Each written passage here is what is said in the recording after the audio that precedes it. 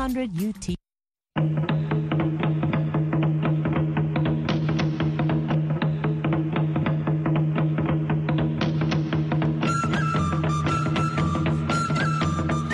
Good evening and welcome to South Sudan in Focus on the Voice of America. I'm Nabil Biagio on this live broadcast from Studio 14. Here are some of the top stories making news across South Sudan and Sudan this Thursday, December 28, 2023. Sudanese journalists call for the protection of civilians and journalists in the country's conflict zones. Many journalists have been stopped and questioned by rapid support members, and we are really worried about their safety because they have been scattered in many villages in South Jazeera and East Jazeera and Central Jazeera. Also, we bring you more end-of-year greetings from VOA listeners across the continent. May the Almighty God continue to bless us, continue to make us to see many more years to come. And also my VOA family, may the Almighty God bless you guys for presenting this show. We will have these stories and more coming up on South Sudan in Focus.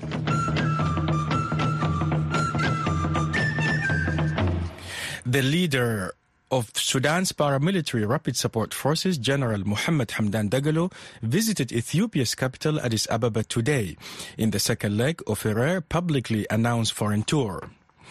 On Wednesday, Dagalo met Uganda's President Yoweri Museveni at his country home. It was the first confirmed appearance outside of Sudan since the war between RSF and the Sudanese army broke out in mid-April. Reuters News says Ethiopia's Deputy Prime Minister and Foreign Minister Demeki Mekonnen met Dagalo at Ethiopia's Bole International Airport today. Posts on the social media platform X show the RSF leader arriving in an aircraft belonging to a United Arab Emirates airline. Reuters notes that last month, a top Sudanese general accused the UAE of backing the RSF's war effort, funneling supplies through countries including Uganda. The UAE denied the charge.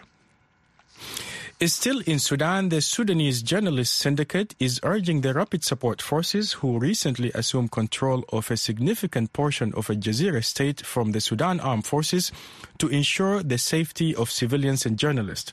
They are also calling on the international community and the RSF to establish secure routes through which journalists and civilians can escape conflict areas. I spoke with Abdul Munaim Abu Idris, president of the syndicate, who is currently stuck in Al Jazeera state. Tens of thousands of civilians, they are in the war zone areas, especially in towns like Madani and small town North Madani called Hasahisa and other villages around Madani. Those people, they under the exchange of fires and the rapid support affairs, they took control of most of Jazeera states. They are raid the houses, they loot the properties,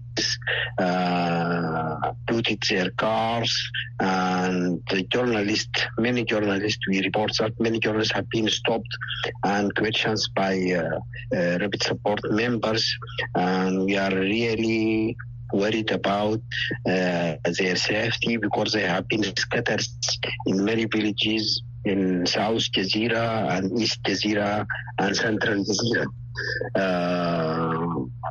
And there is no vehicles to take them to any place they want. We ask the international community and the international organization to put their pressure on rapid support to open safety corridors for the civilians, especially for the journalists, to leave the war zone areas to the safety areas. Do we know if journalists are being deliberately targeted because of their job, because of what they do?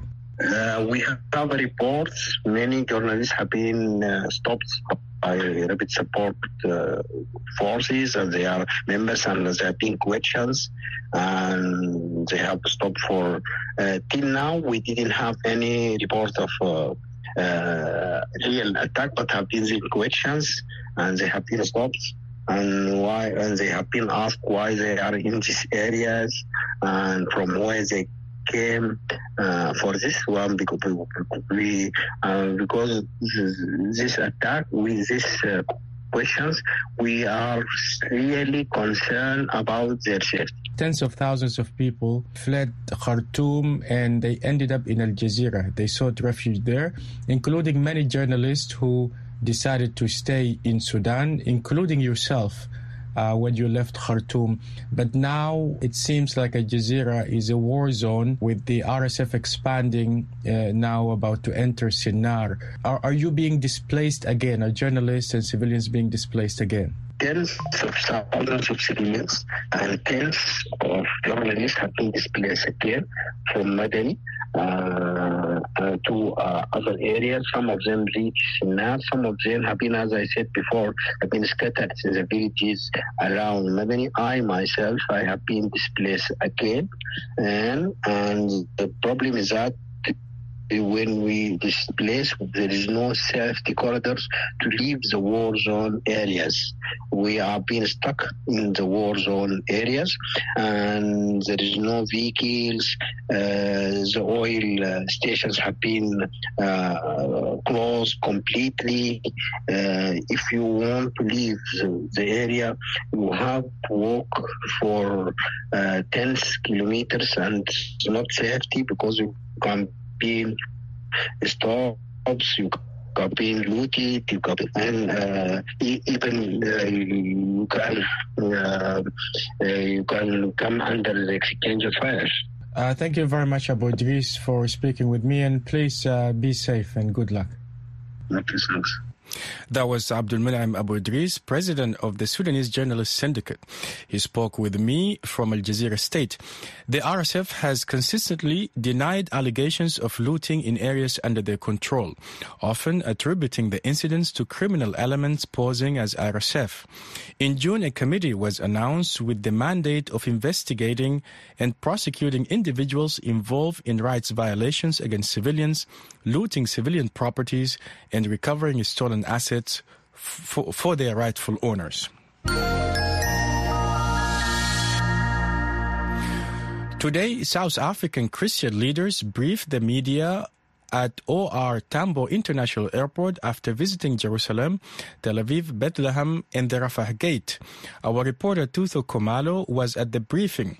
He spoke with VOS Yahias Wuhib from Johannesburg and said about the press conference.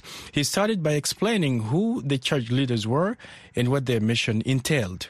This was a delegation of about 19 church leaders which joined other Christian leaders across the world. They are saying their mission there in Palestine was to be there with the Palestinians, especially over Christmas, to hear their stories and also to experience what they're experiencing during this time when different areas in Palestine are being bombarded by the Israeli forces. Their message really was they saw a lot of suffering with these people that have lost their relatives, some relatives still under rubble. And of course, they said the other thing that they saw, their movement is very much restricted, which of course, Reverend Chikane, who is the leader of the delegation, likened it to what South Africa experienced here under apartheid, saying that must stop. They need to stop the war so that the people of Palestine can also have the independence that South Africa has. So these church leaders actually went to Jerusalem as well as to Tel Aviv, the Rafah Gate and Bethlehem. Did they meet any officials from Gaza or did they meet any officials from the Israeli government? According to them, they only met civil society organizations. They also said they met some relatives of the people that were taken hostage by Hamas fighters when they attacked people in Israel on the 7th of October. And in these meetings, this is where they got all the sides, the concerns of those families who still need their relatives who were taken hostage to be released, and they need that to be facilitated in a peaceful situation. And also on the other side, the Palestinians that are calling for peace to prevail so that at least they can also continue to live with their lives. So they did not meet the hostages, they did not meet government officials from both sides, but met different organizations that shared them their stories. And so South Africa seems to understand the pain of the Palestinians more so than other countries. Why is that? From what the reverends here, the bishops, were saying is that the situation that they saw in Gaza is similar to what South Africa experienced under apartheid, where they were restricted in their movement, they were restricted in their rights, they were not allowed to do certain things that white people were allowed to do. And this is the general feeling of South Africans to say what we call the occupation of the Palestinian areas is exactly what they experienced in South Africa. So according to them, they share quite a lot of similarities in terms of the rights restrictions and, of course, the arrests and other things that are happening to the people in Palestine. So when they look into that situation, in most cases, you talk to South Africans, you talk to the leaders of the churches that we're speaking to today, they are saying those are situations that cannot be allowed to continue. They are saying there is need to have this two-state solution where the Palestinians are also having independence and be in charge of themselves, and Israel too is in charge of Israel in Israel, so that there is peace between the two nations. That was reporter Tuso Kumalo briefing us on the latest from Johannesburg.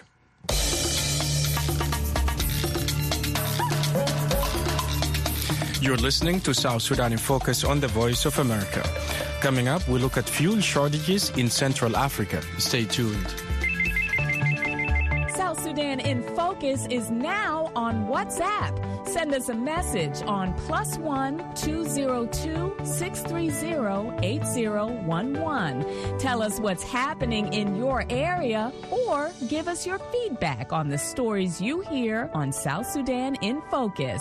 We look forward to hearing from you on WhatsApp. That number again, +1 202 630 8011. You're listening to South Sudan in Focus on the Voice of America. This past year has been one of the most momentous years in Israel's history.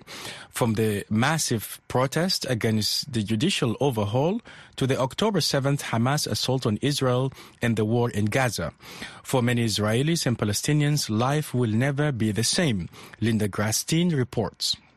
For more than 9 months, every Saturday night, tens of thousands of Israelis filled the streets to protest against Israeli Prime Minister Benjamin Netanyahu's plan to take power from the Supreme Court and give it to the government. One of the protest leaders was a group of Army reservists called Brothers in Arms. But on October 7th, when thousands of Hamas gunmen invaded 22 Israeli communities bordering Gaza, killing 1,200 Israelis and taking 240 people hostage, everything changed. Immediately, I think the previous protest movement was cancelled, and everybody immediately started or came together to help to strengthen Israel again, because Israel was in a very weak position. A few weeks after the Hamas terror attack, the Israeli army launched a massive ground invasion of Gaza that Palestinians say has killed more than 18,000 in Gaza. The destruction which has been inflicted on Gaza by the Israeli army is just so immense. It's just beyond imagination. Complete neighborhoods have been leveled up, have been erased. The level and magnitude of the destruction is just going to take years and years. International agencies warn of a growing humanitarian crisis in Gaza as heavy fighting continues. Palestinians say they want the international community to impose a ceasefire. We demand a ceasefire. What happened is enough. We are civilians. We don't have any wanted people or anything here. Why are we being here? We are civilians with children and women. Israel says it has two goals in this war: to destroy Hamas's military capability and to free the hostages. During a week-long ceasefire in November, Hamas freed 110 hostages, mostly women and children, in exchange for more than 300 Palestinian prisoners. Hamas still holds 129 hostages. The families of the hostages say they fear time is running out to get them back alive. Put the best offer on the table to get the hostages back alive. Alive. We don't want them back in bags. That requires to act now. We have no time. The Biden administration has been supportive of Israel, providing aid and weapons in the face of nearly unanimous international condemnation of Israel's conduct of the war. But there are deep divisions between how the U.S. and Israel envision the future of Gaza. The current Israeli government is utterly opposed to a two-state solution. And since Mr. Netanyahu is dependent on the most right-wing elements in the Israeli political system, he is unlikely to make moves in that direction, which is why the president no doubt said that he felt that Mr. Netanyahu should have a different coalition. According to polls, a majority of Israelis say Netanyahu should be replaced once the war ends. But until then, Netanyahu leads the fight against Hamas in a bitter war with no end in sight. Linda Gradstein, VOA News, Jerusalem.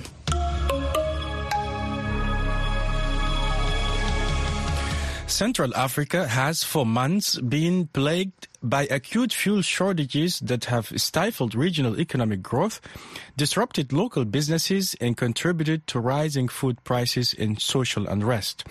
The shortages are partly blamed on increased demand coupled with disruptions in supply and on illegal trade in conflict zones. Moki Edwin Kinzeke reports for VOA from Yaoundé, Cameroon. Officials in several Central African states say vehicle owners, truck drivers and motorcyclists in major cities wait for several hours, sometimes days, to fill their tanks as pumps have been regularly running dry since fuel shortages started several months ago. Cameroonian officials partly blame ongoing disruptions to stormy weather off the Atlantic coast, stranding cargo ships at the regional hub port of Lomé, Togo. The landlocked Central African Republic, which receives fuel supplies through Cameroon's Douala seaport, also reports disruptions. Aid agencies in the country, which has been hit by sectarian violence, say if nothing is done to stop the fuel crisis, delivery of needed humanitarian aid will be affected. A severe fuel crisis is also stirring social unrest in Chad. Officials there report protests in the capital N'Djamena and in towns including Bongor, Mundu, Faya-Lajor, and Abeche, where the military this week said it dispersed protesters with tear gas. Chad's military government said this week that its troops seized hundreds of containers of fuel illegally transported to the border with Sudan. Chad says contraband fuel trade increased on its border with Sudan since ferocious fighting broke out in Sudan's civil war in April. Amina Ehimi Torna is the Director General of Chad's Downstream Sector Regularization Authority, which is responsible for the regulation, control and monitoring of standards of petroleum operations there. Les marketeurs, arrêtez d'exporter. She says merchants should immediately stop illegal exports to neighboring countries that are also facing severe fuel shortages. Turner says gasoline and diesel fuel are highly combustible and should not be stored in jerry cans and buckets at home with the hope of selling to illegal vendors at exorbitant rates should the ongoing fuel shortage persist. Sudan's fighting shut down businesses and forced civilians and fuel merchants to flee the northeastern African state. Chadian officials say Sudanese civilians who braved the fighting, as well as troops of Sudan's National Army and a rival national paramilitary force, rushed to Chad's porous 1,400-kilometer border for fuel regularly. Salisu Yunusa is the president of Chad's Consumers Union in Adre, a town in Gwadai province that is home to about 210,000 Sudanese refugees. UNISA says the shortage has plunged host communities and refugees into deeper poverty and is causing unprecedented increases in the prices of rice, onions, corn, millet, and sorghum. He says a 30-kilogram bag of onions that sold at $40 had tripled in price to about $120 within the past 2 months. UNISA says the price hikes, environmental disasters, and armed conflicts make living very difficult for a majority of civilians who are not sure of a meal each day. There is some hope the situation will change soon in the region. Chad, Cameroon, and the CAR this month regulated fuel sales to 20 liters per motorist with the aim of stabilizing supply and demand. Chad says its shortage will improve when a refinery in Jamena that closed in April for maintenance reopens, although it did not say when that would happen. Cameroon says besides the liberalization of petroleum products imports, it is importing what it calls enough quantities to meet the country's increasing demand for fuel. Moki Edwin Kinzeka, VOA News, Yaoundé, Cameroon. Attacks on merchant vessels navigating the Red Sea are forcing ships to travel around Africa to transport goods to Europe and North America. But major African ports on the continent's east coast, Mombasa and Dar es Salaam, are too small to handle so many big ships in a short period of time. This means most of the pressures on South African ports, themselves racked by multiple challenges. Darren Taylor reports. About 19,000 ships navigate the Suez Canal every year, making it one of the world's key routes, especially for fossil fuels and goods moving between Asia and Europe. To reach the channel, ships must travel through the Red Sea. But Houthi militants allied to Iran are attacking vessels on the route with drones and missiles. The Houthis say they're acting to prevent ships from going to Israel because of its war against Hamas militants in Gaza. International shipping companies are now diverting ships around South Africa's Cape, a much longer and more expensive journey. The disruption has contributed to higher oil prices and choked global supply chains.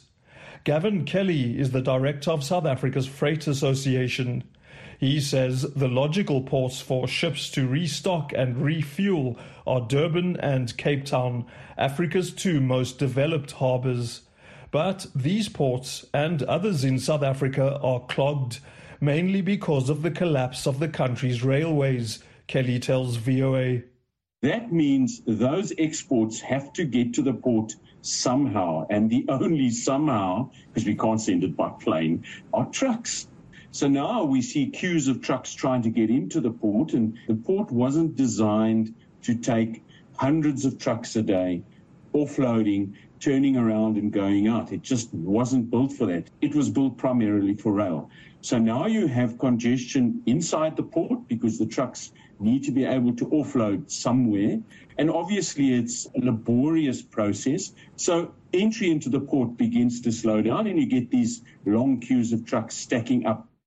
Kelly says tens of thousands of containers are piled up as ports struggle to process them. He adds that regular failures of computer systems and long electricity outages make things worse. In the midst of this chaos, says Kelly, it's going to be very difficult for port workers to process and service extra ships. Kelly describes services at the harbours as the worst they've been in decades, and he says that's mainly because of corruption and mismanagement at State Transport Authority, Transnet. Transnet chairperson Sandile Sanku tells VOA years of budget cuts are to blame for the company not building enough capacity. This is going to take time. Nothing is going to happen overnight. We have indicated many a times that we would need to invest in improving our infrastructure. Equipment has deteriorated. This is as a result of many years of underinvestment and many years of under-maintenance. In May, the World Bank found that South African ports are among the worst performing globally.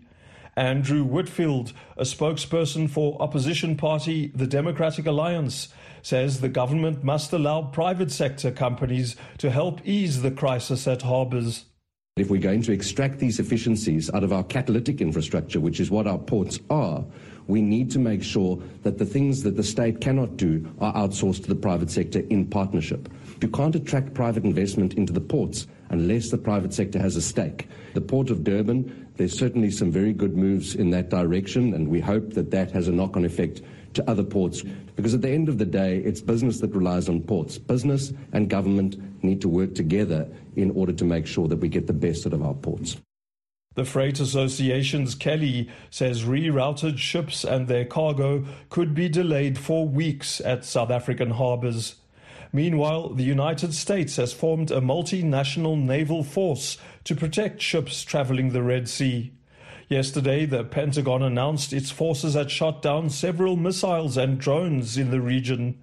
For VOA News, I'm Darren Taylor in Johannesburg. And we have these greetings and end-of-year messages from VOA listeners in South Sudan and throughout Africa. Hello, VOA. I'm Thomas Kunsaid in South Sudan, Jonglei State, Banga County.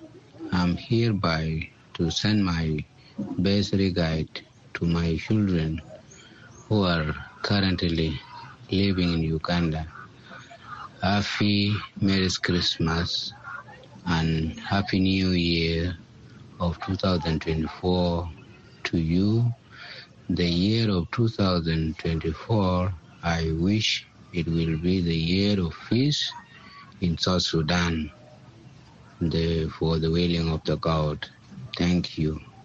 Hello, BOA Daybreak Africa. I'm a BOA listener in South Sudan. I wish everyone a Merry Christmas and Happy New Year. I also wish my family a Merry Christmas and Happy New Year across South Sudan. It's a look to all VOA listeners all over the world, Africa, VOA, African Service in the morning. I wish you happy Salogbe days from Innocent Oluko, from Nigeria, Edo Delta. I wish you, everyone, all your listeners, to happy 2024 with prosperity and good health. May God bless Salogbe about what you said. Good morning. I'm Lassana Luna from Monrovia, Liberia. I would like to extend this season greetings to my family in and out of Liberia. May the Almighty God continue to bless us, continue to make us to see many more years to come, give a long life, prosperity, and also my VOA family. May the Almighty God bless you guys for presenting this show. I thank you all. May the God Almighty bless us all. VOA, what a wonderful, wonderful experience it has been. I'm George Jiraki Kamara, and I'm from Monrovia. I would like to basically extend my thanks and appreciation to the management team and the correspondents of VOA for the quality of information that have been disseminated throughout 2023.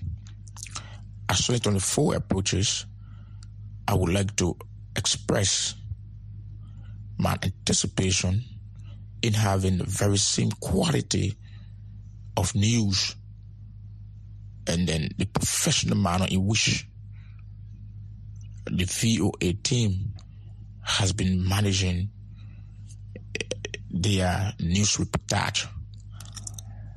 I would like to extend my Merry Christmas wishes to the management, and I also wish you guys a prosperous New Year.